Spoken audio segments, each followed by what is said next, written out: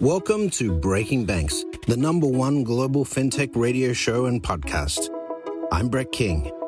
And I'm Jason Henricks. Every week since 2013, we explore the personalities, startups, innovators, and industry players driving disruption in financial services. From incumbents to unicorns, and from cutting-edge technology to the people using it to help create a more innovative, inclusive, and healthy financial future. I'm JP Nichols, and this is Breaking Banks. It's episode 420, and you can guess what that means. No, we're not going to be talking about cannabis banking, but we will cover something just as controversial, DeFi. In the first half, Brett King connects with Ajit Tripathi, our key correspondent on all things crypto and DeFi from across the pond, and Donna Parisi, global head of finance at Shearman & Sterling, to paint a picture of the current DeFi landscape. Now, if you had to Google DeFi to figure out that it stands for decentralized finance, Ajit does a great 70-second overview. I got to play executive producer on this segment, and I loved how deep Donna and our host went into the tensions between technology, regions, and regulation. And in the second half, I chat with venture capitalist Sanjeev Kalavar, a partner at OpenView Ventures, as he details a future where banks have full choice and more flexibility in their financial infrastructure. And we also get into a concept that OpenView has pioneered, product-led growth. A simple concept, but frankly, pretty hard to come by in a lot of financial service. This is where the product makes the customer, think end user, engage deeper and deeper with the products in a way that they both benefit. Hope you really enjoyed this episode. I know I did. Welcome back to Breaking Banks. Today we're going to dive right into all things crypto, DeFi, and get into the opportunity threat situation. Joining me in the hosting chair is my good friend Ajit Tripathi, joining us all the way from, I'm guessing you're still in London, are you, Ajit? Yes, hi, Brett. Great to see you again. London, it's cold, it's frozen, it's dark, but it's wonderful. Yeah, you didn't get Omicron yet, right? We have, I'm sure, it's no, but you personally didn't get it, right? Not that I know of. I mean...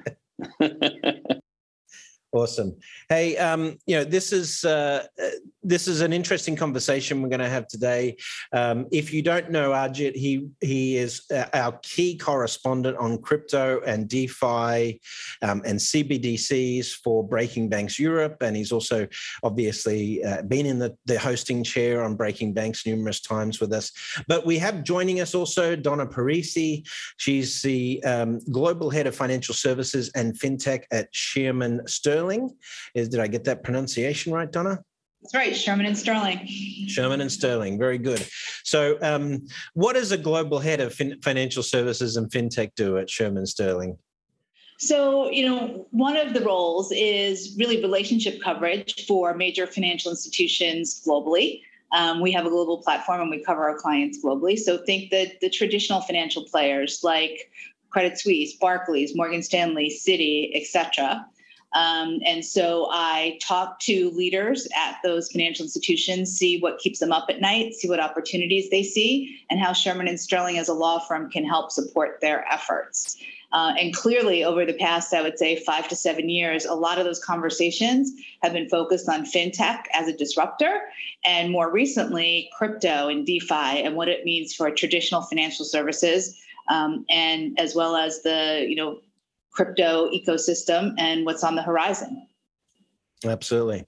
Well, let's jump into DeFi. So decentralized finance. Now, Ajit, Ethereum really, the Ethereum blockchain and the smart contract stuff was the first we heard, sort of blockchain 2.0 was the first we heard about decentralized finance. But, can you give us a little bit of history in terms of when DeFi became a thing and when DeFi apps, first sort of emerged on the Ethereum blockchain? Yeah. So I think, I work for Aave. Aave is one of the best known protocols in the DeFi space. So I think Bitcoin is probably still the first example of, decentralized finance, except it does some, very simple things. It's a bearer asset, supports very, very simple applications using a scripting language. Now with Ethereum, you can build far more complex applications. You can essentially create programmable forms of, money, both fungible and non-fungible assets, which allow you to build complex financial applications for trading, borrowing, and lending, for derivatives, and on top of these things, far more complex applications, right? And DeFi really started in 2017 with MakerDAO, Aave, and some of the other automated market makers coming to market, and it's matured quite a lot in the last 4 years. And thanks to the remarkable growth of stable coins and sort of a general willingness in the market to sort of take more risk, DeFi has grown quite exponentially over the last 2 years, from almost $1 billion in total assets to $250 billion in total liquidity. So DeFi obviously has gained a lot of attention from policymakers, regulators, financial institutions, and obviously our colleagues in the legal firms around the world. And it's a tremendously exciting space for creating on-chain automated financial and non-financial applications that are fully automated, transparent, and governed by decentralized global internet-based communities. There you go.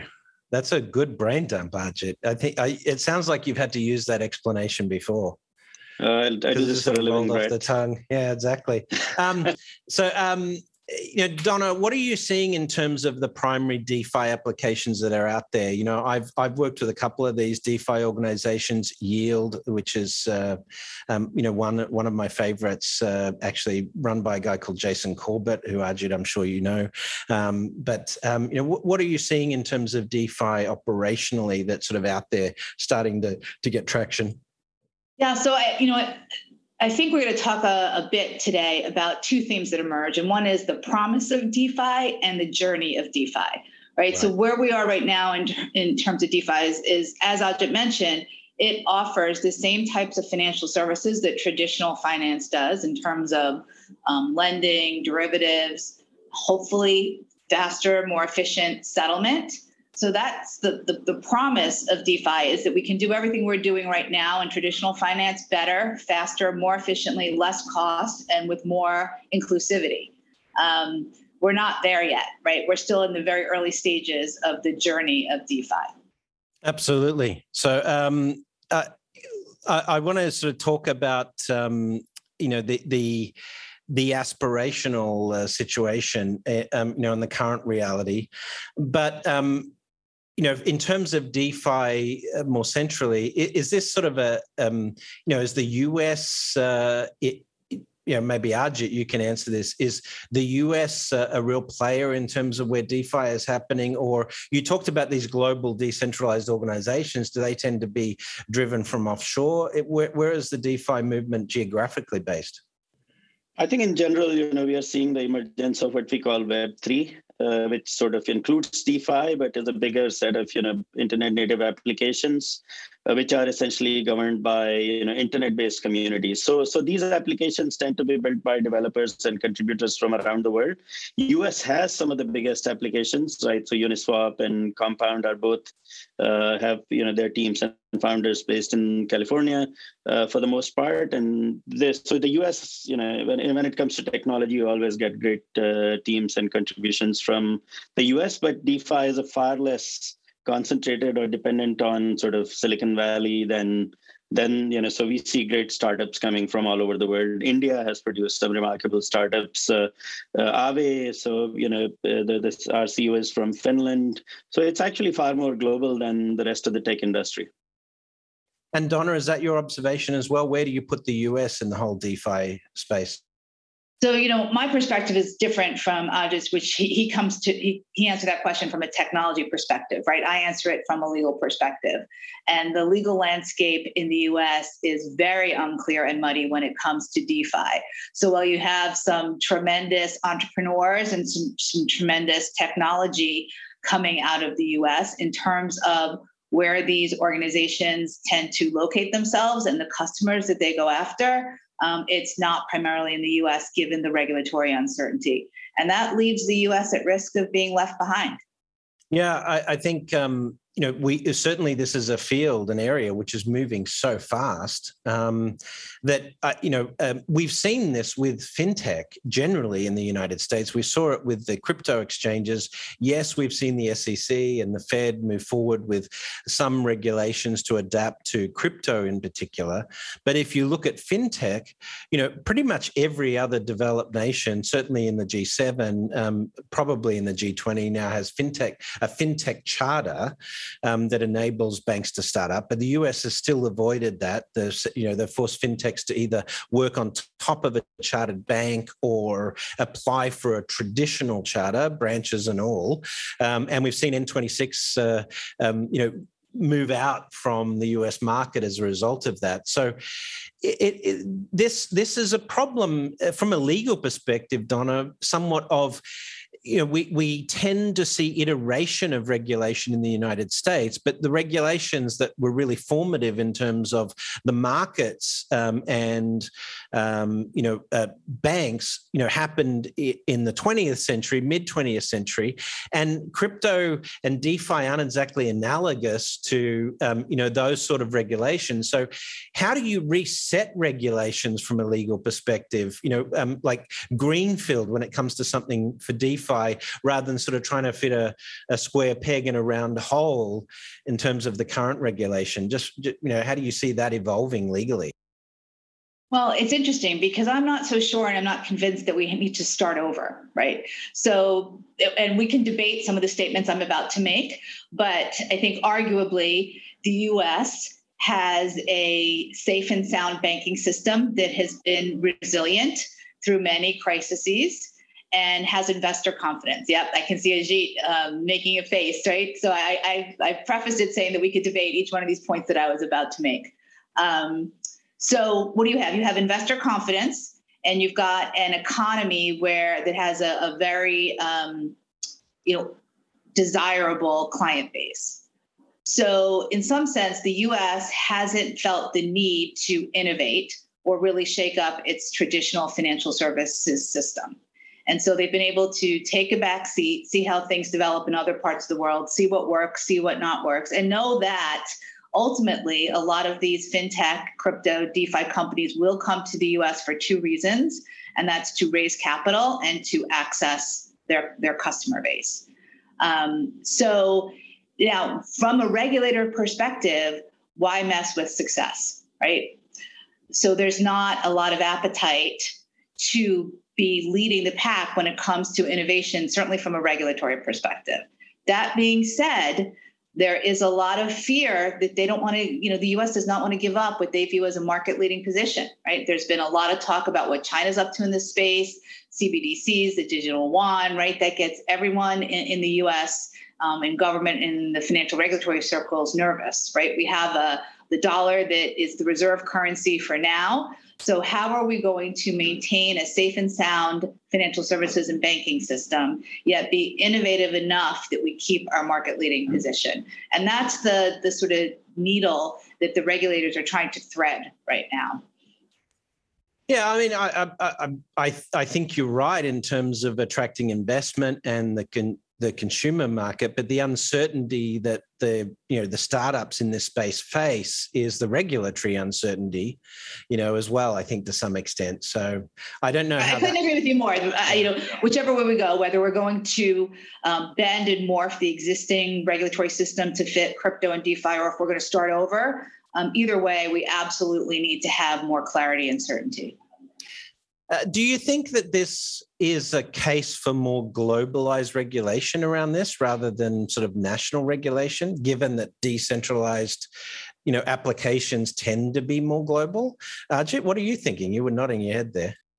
100%, right? So I think at some point, some harmonization of rules is going to be required. Now, obviously, a lot of regulation is essentially political. So, and that means domestic politics in the U.S., but also global, geopolitics. So, for example, China's strategic imperatives for building a central bank digital currency are completely different from what the U.S. might do. I was on a call with the Federal Reserve yesterday and their innovation team, and I think there's a recognition that the the payment systems in the US, we're still signing checks and have FedWire. So there is quite a bit of innovation that's required in the US, and that's where the FinTech Charter comes in. Obviously, there is, innovator's dilemma across the board in the sense, hey, we have the world's leading capital market, so why change anything? And that's reasonable. But at the same time, technology is changing so fast, and if the US doesn't actually, at least create a do no harm type of, regulatory architecture that I think Al Gore and Bill Clinton did when I was a lot younger with the internet, then I think the US will definitely be left behind in this new Web3 space. And but you're absolutely right. I think a lot of the value of internet native money and decentralized finance will come from the truly cross-border global Web3 transactions and adoption. So yeah, we do need harmonization of rules across at least the US and Europe, if not the rest of the world. Yeah, Donna, I mean, there is that point is if you look at tech companies, obviously at the tech giants in the US, which, 9 of the 10 largest companies in the world now are tech companies. So, we're reframing regulation around these technology companies. A case in point is GDPR. GDPR, American tech companies have to comply with GDPR. And so the US has really lagged in terms of privacy regulations there and found themselves subject to European rules in respect to that. Couldn't the same happen in the DeFi space? Certainly, but you can see that happening. I'm not optimistic for cross-border harmonization of rules by consensus, right? So could it happen by being imposed with the example used with by GDPR? And yes, the US has imposed their regulation on the world through their FATCA. Right. So, but I think what's the more interesting question that needs to be answered is, what should DeFi regulation look like? And there are some central issues that need to be resolved in that regard. So we have a rule of law because it allows for transparency, for people to understand how a certain set of rules will be applied to property rights, to contract rights, and that we have a way to address bad things happening, right? Whether it's fraud, etc.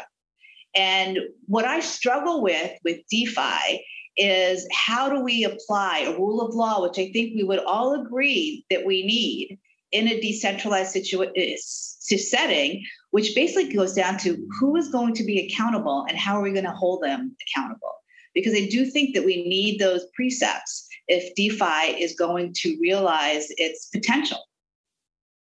But DeFi by its nature doesn't want to be centralized, right? Doesn't want that centralized control system. But you're right, like for example, if you lose money out of your DeFi crypto wallet, then what recourse do you have, from a legal perspective? So I get that.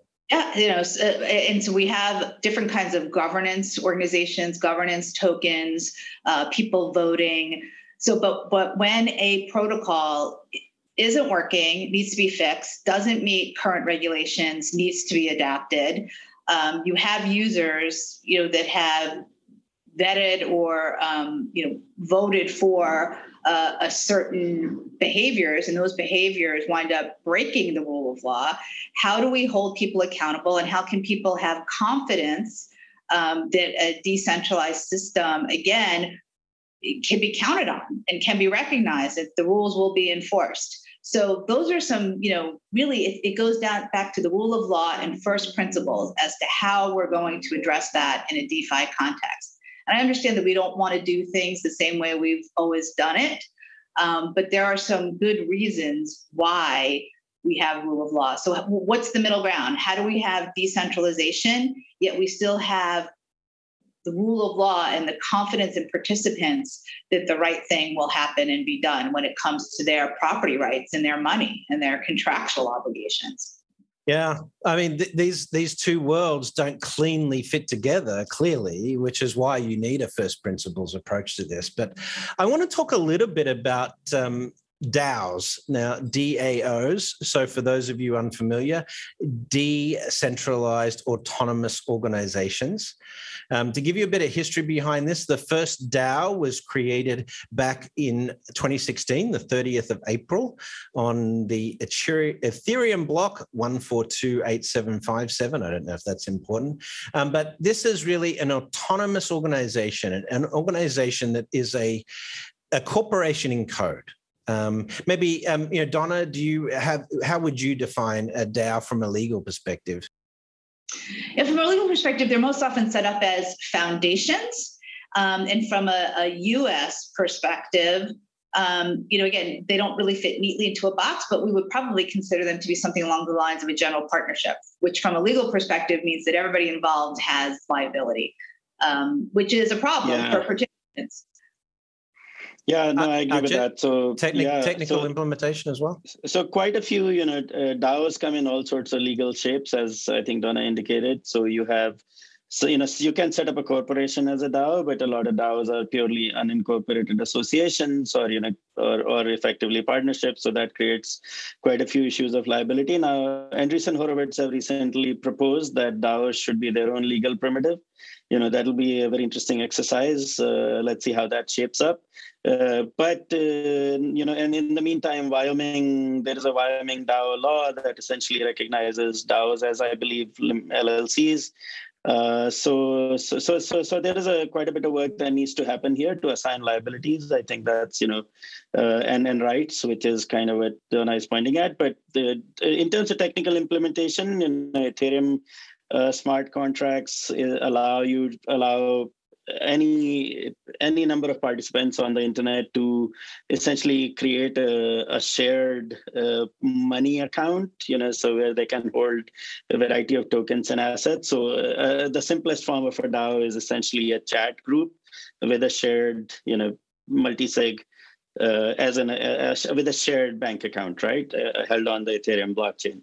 So that allows people to do really, really interesting things, like buying a copy of the U.S. Constitution held at Sotheby's that was really, really popular recently, and then also potentially buying some of the sports teams. So very exciting times ahead, and you could set up a private equity firm as a DAO.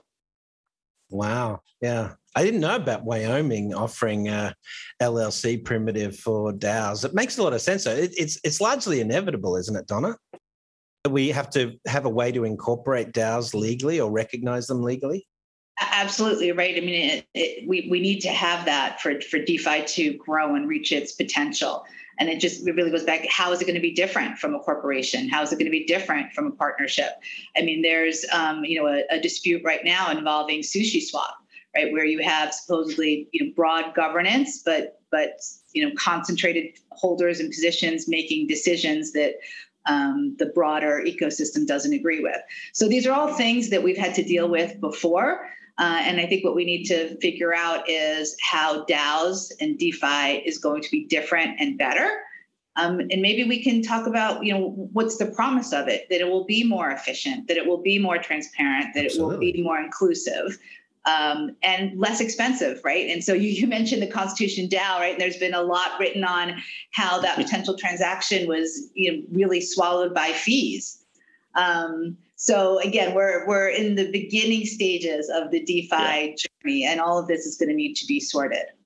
But we know there's going to be more and more automation. I mean, I've recently discussed in my new book, I'm sorry to do the plug, but we talk about whether the US government could become a DAO, highly automated, in code. This is obviously over the next 30 years or so. But like just on fiduciary duty, if you've got an algorithm that's running the flow of cash and the management of assets, then what happens when something goes wrong? You don't have a CFO signing off on fiduciary responsibility there. So legally, what control do partners have that don't understand how to code that are involved in a DAO, Donna? Yeah. So again, I don't have any answers, but I will say that one way that could go is to hold the engineers and the coders responsible.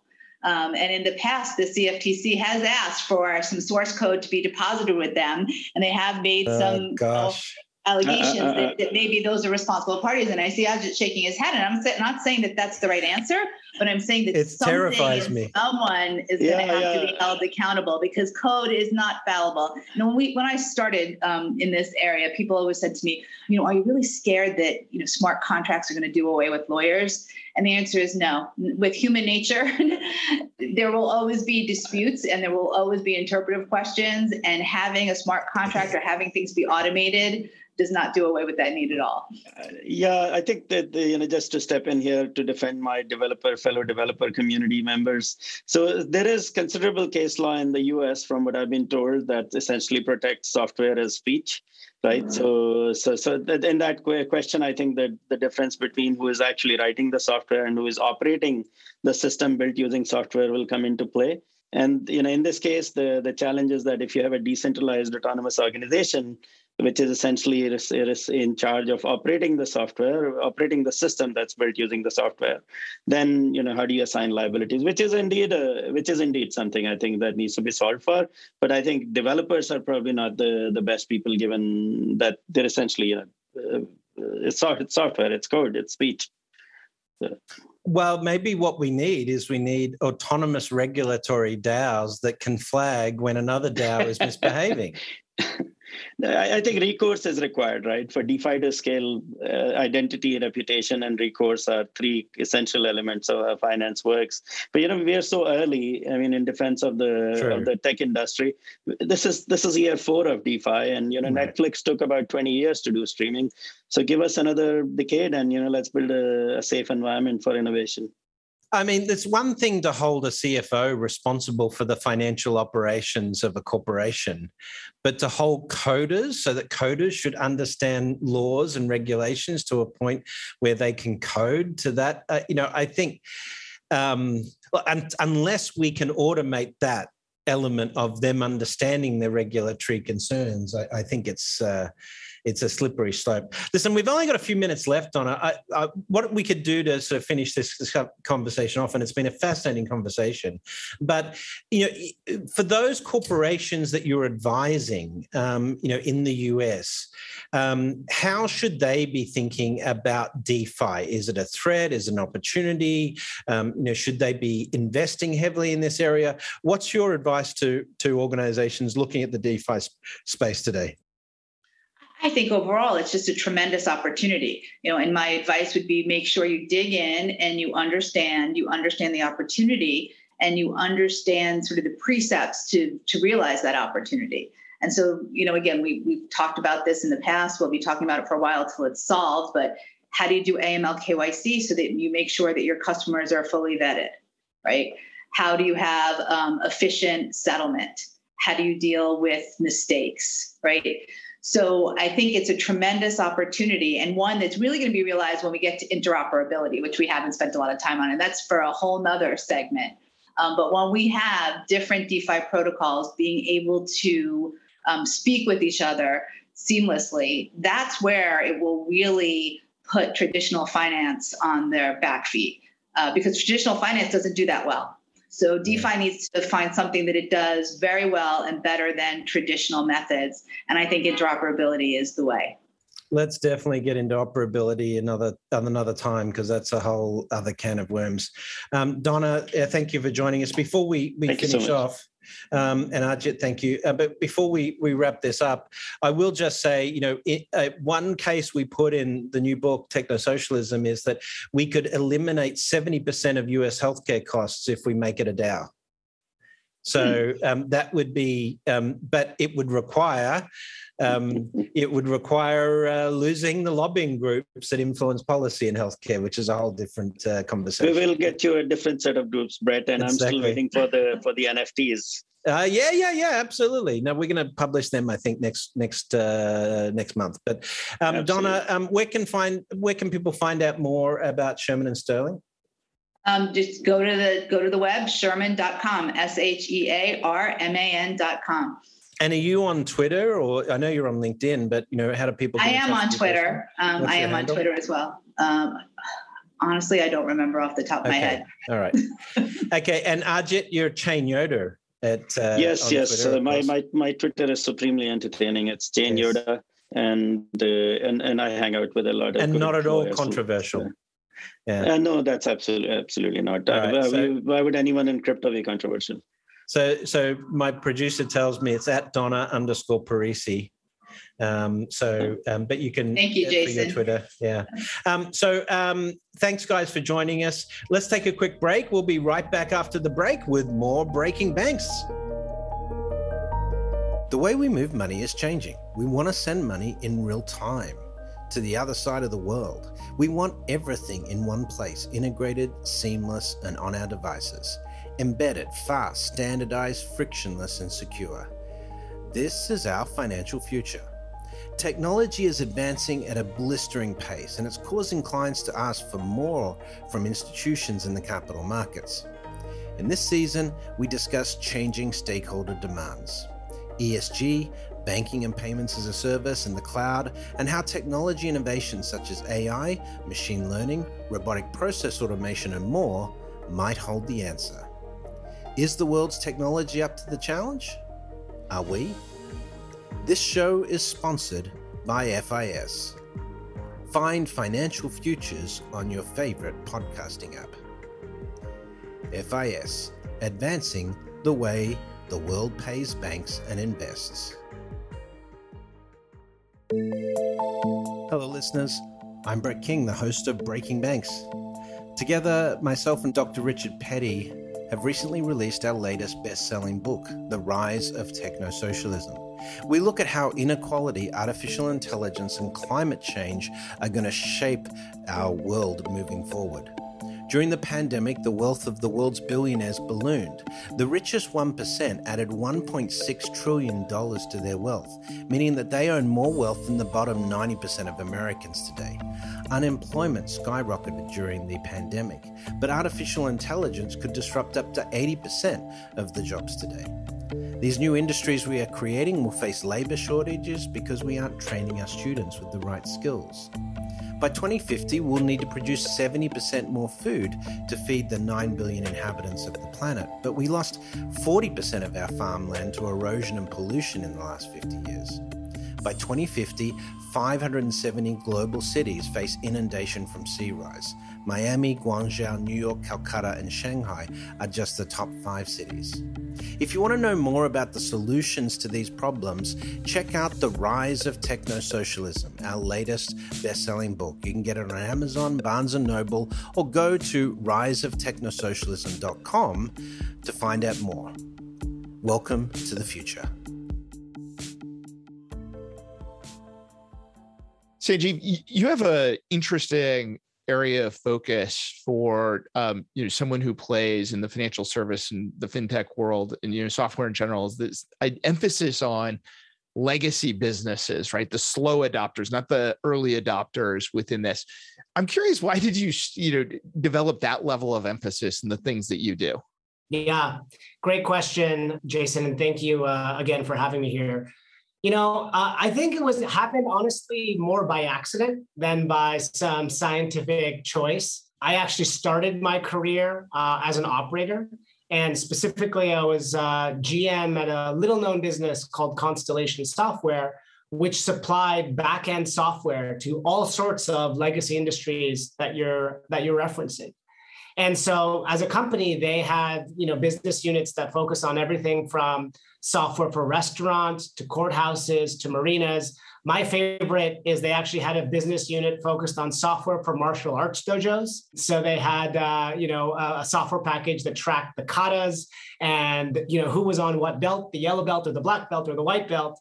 But my specific division was construction software. So I was managing a business unit focused on software for contractors, plumbing, electrical, HVAC, as well as moving and storage companies. And so, I honestly just kind of lucked into it, where that was where I started my career building businesses for these industries that everyone had completely ignored. And so when I joined the investing world, naturally, I started to invest in the areas that I knew best. And I knew that these were really big industries that hadn't really adopted software in the past, but they had very poor technology tools available to them. And so that smelled exactly ripe for a huge opportunity to reinvent those categories. Well, and I don't know if there's anything more legacy than financial services. And it's easy to pick on the banks and say, oh, they're the laggards in adopting technology. But even the cutting edge fintech startups, at some point, they have to connect into this legacy architecture, whether it be a payment network or a core somewhere in terms of accounting. How do you see the software industry beginning to evolve within financial services? Yeah. I mean, how much time do you have? We have 26 more minutes. Go. All right. Perfect. Well, that's a great question, and I've certainly spent a lot of time, and that's a lot of where I spend my time here at OpenView, looking at innovation within financial services. And I think of it, on a few different elements. One is simply software tools for the existing financial institutions, right? Whether that's, you talked about the core banking software for the community banks and regional banks that are out there, whether that be insurance, whether that be, advisors, financial advisors, all sorts of different existing financial institutions have needs for software. There's also, the next generation financial services. And I think of it as a spectrum, right? You've got the Robinhoods and the Chimes and all of those, pure financial services, all the way to, kind of software for existing financial institutions. And I tend to look at a combination of both, but more on the stuff that sits right in between, where, kind of like I mentioned, in the beginning with software for contractors, you can provide both a software system that also becomes a financial service also to those same end customers. And then the last thing I'll add is that within financial services itself, when you're looking at the category of tools for financial services that exist, the existing infrastructure, I don't think the existing infrastructure is going away anytime soon. Although, Chime and Robinhood and all of the, Bitcoin gathered a lot of the headlines out there, I spend a lot of time looking at tools to enable the existing infrastructure. So whether that's software for banks, software for insurance agents, software for financial advisors, I think there's a ton of opportunity because all of the existing financial systems that exist today actually need to, compete with all of the new fintechs that are out there. And they've been probably scared by all of the, or feel threatened by all of the existing, all of the headlines, all of the, Silicon Valley is coming for you. And so they're very motivated to buy. And so that's a great catalyst for investors like me who want to, enable the existing systems to just operate in a new and digital economy. But they're technical architectures, right? Like there's a couple things, that make this a challenge where the incumbents need to overcome. I'd say first is architecturally, they were not designed to be interoperable. And, you in particular focus on, a growth stage. How do you find those? How do you overcome this, mentality that, whoa, it's hard. Everything is, the equivalent of kind of big iron as opposed to a SaaS world, that they live in? No, it's a great question. And, I'll take the example of core banking, because that's something that is, if you're thinking about the most antiquated of the antiquated within financial services, core banking is probably... Its core is frozen.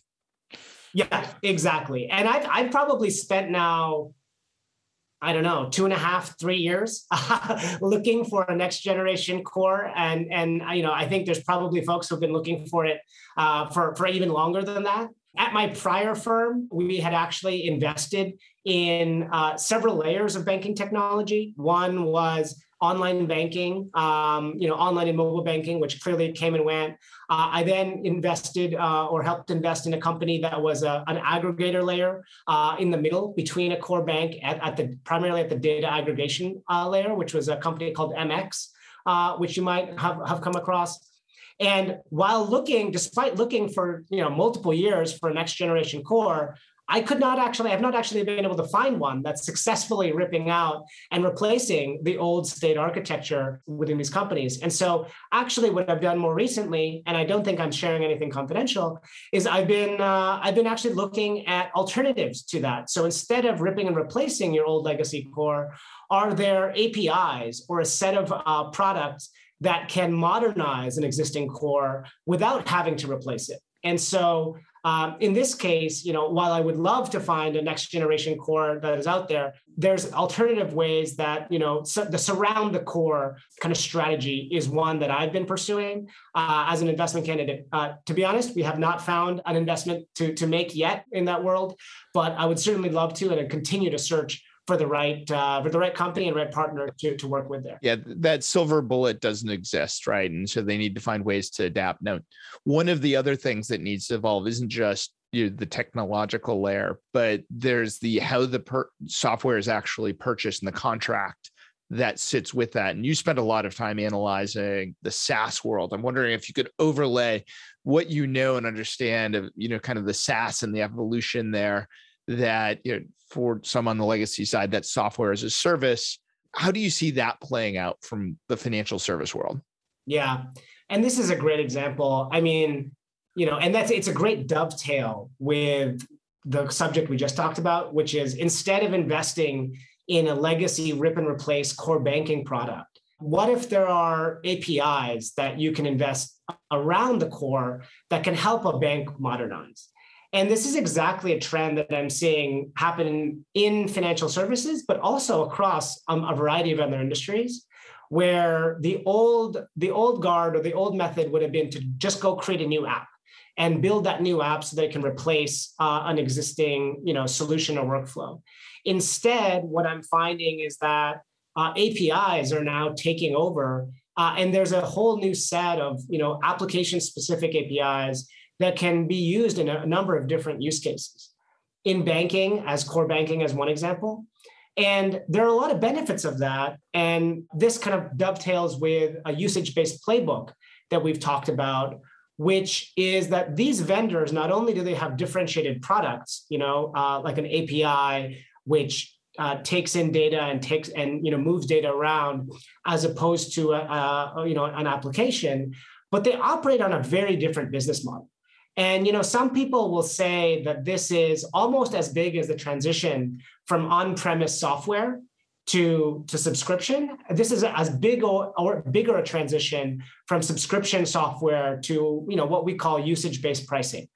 And this is really the concept of enabling a technology company to price on a unit level, right? And that's the unit that is used by the customer. So I know that might sound a bit vague, but it's really simple. It's the concept of if I'm buying a cell phone, I pay for minutes, right? When you buy electricity, you pay for gigawatt hours. You pay for per unit that you consume, and it's taking this same approach and applying that to software.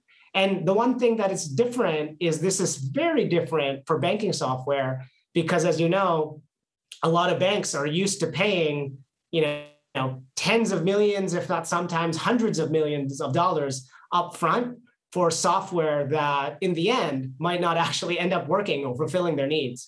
So this is actually great for the customer because it changes the dynamic between the customer and the vendor.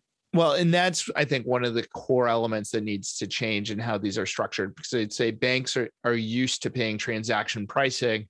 It's just that it has monthly minimums that scale over a 5-year period. So it is not transaction pricing based on usage. It's based on revenue targets from the provider. Yeah, no, exactly. There's a lot of transactional models in financial services, but they're often associated with big upfront commitments. Yes. And then once the upfront commitments are there, it's very hard. The switching costs are so high that it's very difficult to actually have a real choice. And so what we're seeing and what I'm envisioning is a future where banks actually have full choice because of open APIs, and they have the ability to provide the best consumer service or business service to their end customers because they can use a product for a second, a minute, a transaction, or anything. And effectively, these vendors become real time. And for the vendor, it's ultimately, am I delivering value every day, every second? And if I'm not, then I'm probably going to get, subsumed.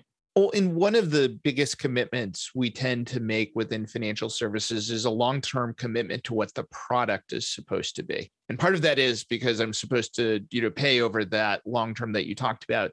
Something that OpenView publishes about quite a bit is this idea of product-led growth. Can you get into, define for a big part of the audience, what is PLG? And then let's apply that to financial services with a couple examples about this evolutionary approach. Yeah. Absolutely. So product-led growth, I have to give recognition to one of my partners, Blake Bartlett, who coined the term product-led growth back in 2016. And product-led growth is very simply a method of delivering software where the end user is the primary, or the end product rather, is the primary way to acquire, retain, and make customers successful. And while that sounds, relatively simple, if you think about software for decades and decades, it hasn't been built for the end user. It's largely been built for CIOs, for managers. If you think about Salesforce, it's something that was built for the sales manager, as opposed to for the end user of the product, whoever that may be. And so examples of that within our portfolio include companies like Calendly, which you may have scheduled meetings with, Datadog, which is an infrastructure monitoring tool, and one that foots into financial services, which is Expensify. It's an expense management tool that recently actually filed their S1, and is a tool that goes up and competes with the likes of Concur. So if you've ever filed your expenses in the past, you might know of a company called Concur. It was sold in the traditional way that many other companies were built, which was to sell into the department level manager or the manager of a company within the CFO. Expensify came along, and instead of selling to the CFO, sold to the individual end user. You can download Expensify from the App Store or from the website and use it yourself. And through that, the company gained a ton of bottoms-up or viral or product-led growth adoption.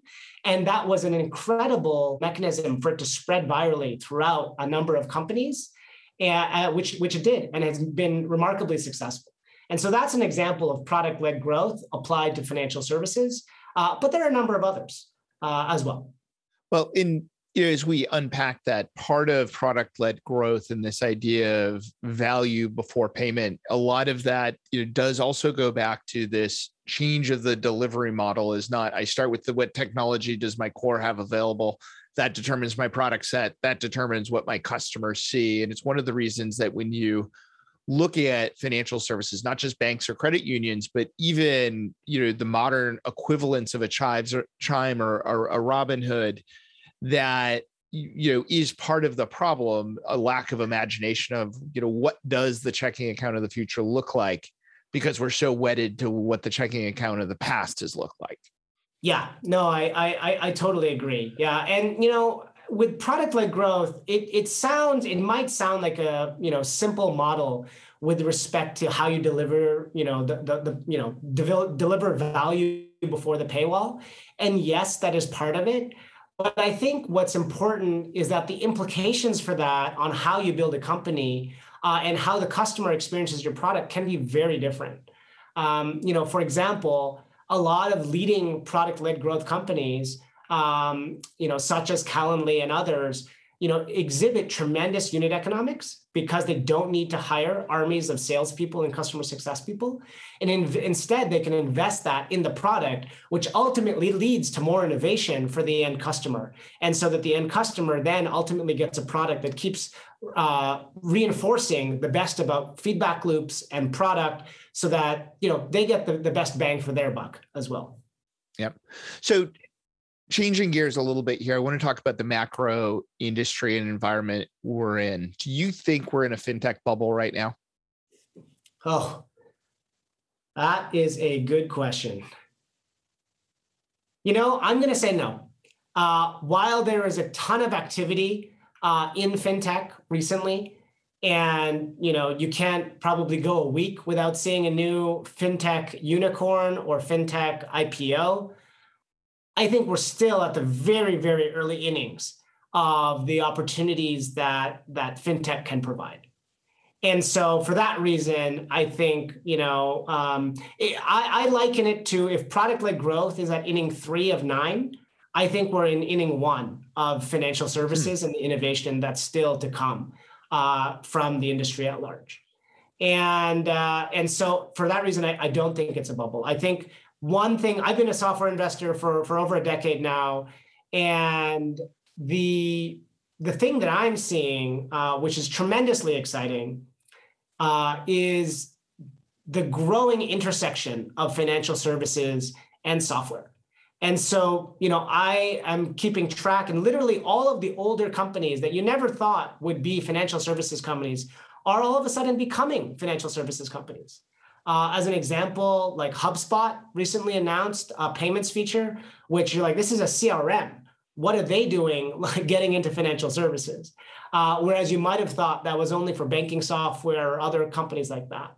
And now I'm seeing this across the board. And so I think the new technology company is becoming a financial service, and the new financial service is becoming software. And so it's all becoming very gray. And so, and I think that unleashes a huge amount of potential in terms of the value it can provide. So no, I don't think we're in a bubble. I think we're still in inning 1 of 9. Well, what do you think the second inning begins to look like? You hinted at the embedded finance element of this as you see tech companies becoming closer to financial services being more tech enabled. What does that next evolution look for, and what kind of big trends are you looking at? I mean, I think that's it right there, right? Is just that intersection. But I think we're still so early in that adoption, and you could look at things like, you see the big tech players, Apple, Microsoft, Google are obviously making that. But in the future, I think that's going to happen, far and wide. Ultimately, whoever owns the customer, I think, has the best opportunity to be the banking and the financial service provider for that customer. One thing that I'm very excited about is just, vertical software providers. So as we started off talking about, things like software for construction. I mean, if you think about a software vendor that provides software to plumbers or maintenance people or construction companies, actually those software vendors know the most about those companies than any other organization. And if you think, what is the purpose of a bank? It's to know your customer, right? Literally KYC, yep. And then provide lending relationships to them. And so those software vendors have the opportunity to become, kind of the community banks catered around industry groups that, harken back to like the farming and agricultural groups of like the 1800s, which just hasn't been around. So it's for the last, 50 years. But I see that as being a tremendous trend, and being able to provide very localized and much more applicable services than your bulge bracket bank from from one of the top 100. Well, I mean, there's something to be said about the customer proximity, where that proximity used to be delivered because I needed to physically go into a branch. There's a proximity in the vertical SaaS world to say, I understand your needs and I can develop things that I wouldn't be able to get elsewhere, right? That aren't meaningful. The bulge bracket is going to provide something useful, but don't mean to be diminutive to them, but it's going to become more generic, right? It's the equivalent of, do you buy a GM or do you start with a Tesla, right? And eventually they may all get there as, it seems every feature becomes mainstream at some point, but where that starts. So maybe that's where we're going to end up in inning 3. Curious about your thoughts there. Yeah, and totally. And back to I totally agree with that. And that, that's the next phase.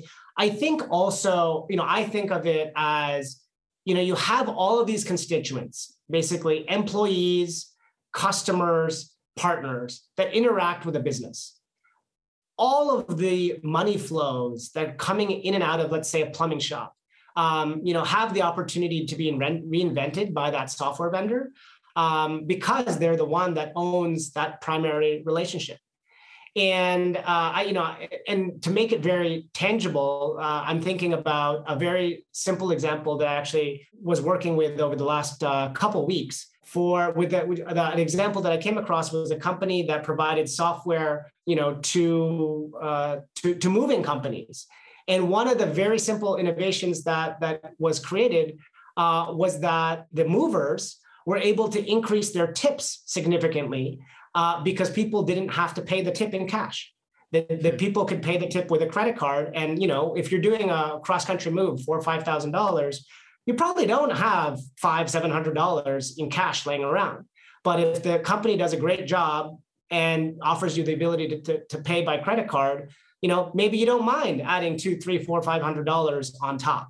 And so not only for the end customer, but also their end employees who are, kind of the backbone of the industry and who don't often get paid, super well, relative to a lot of the technology jobs and others that we're seeing. This type of technology can be a huge boon for them and really, be a meaningful force for, kind of working people who just, are trying to get by. So I think it's not only it's a great business, but also, tremendously valuable to the end user, which is very much in spirit, as I talked about with product-led growth. And keep in mind, if you are doing a cross-country move, you probably do not know where the nearest ATM is if you're going to get cash, for them, right? This idea of embedded in the experience, element of it. I'm curious, as we close this out, where do you go for your media consumption? What is kind of the go-to, either people you read, books that have been impactful, or, blogs, other than Breaking Banks, of course? Oh, of course. Breaking Banks, number one. I'm reading a lot of Medium these days. There's a surprising amount of creators that, just not necessarily, I don't necessarily call them creators, but I guess I just did use that term. But folks who are, publishing really great content. I think we saw this with the whole, Wall Street Bets. There's very insightful analysis that's put out there by people who are relatively unknown and not, major media outlets. I'm also reading, The Economist is a favorite of mine, just to kind of see what's happening around the world. And then I also do, have like a number of podcasts from, different venture, like the 20-Minute VC, Acquired, others that are also high on the list. Fantastic. Well, one of my favorite pieces to go to is actually OpenView as a creator of content and the way you leverage the stories and learnings from your portfolio companies. So everyone should actually go check out OpenView's content as well. Thanks for joining, Sanjeev, and sharing your thoughts on where financial services is going as we're just getting, into the exciting innings of the game. Awesome. Thank you, Jason. Thanks so much for having me. That's it for this week. If you like the show, make sure to give us a 5-star rating on your favorite podcast platform, or share it with a friend, or share it on social media. We'll see you again next week with more Breaking Banks.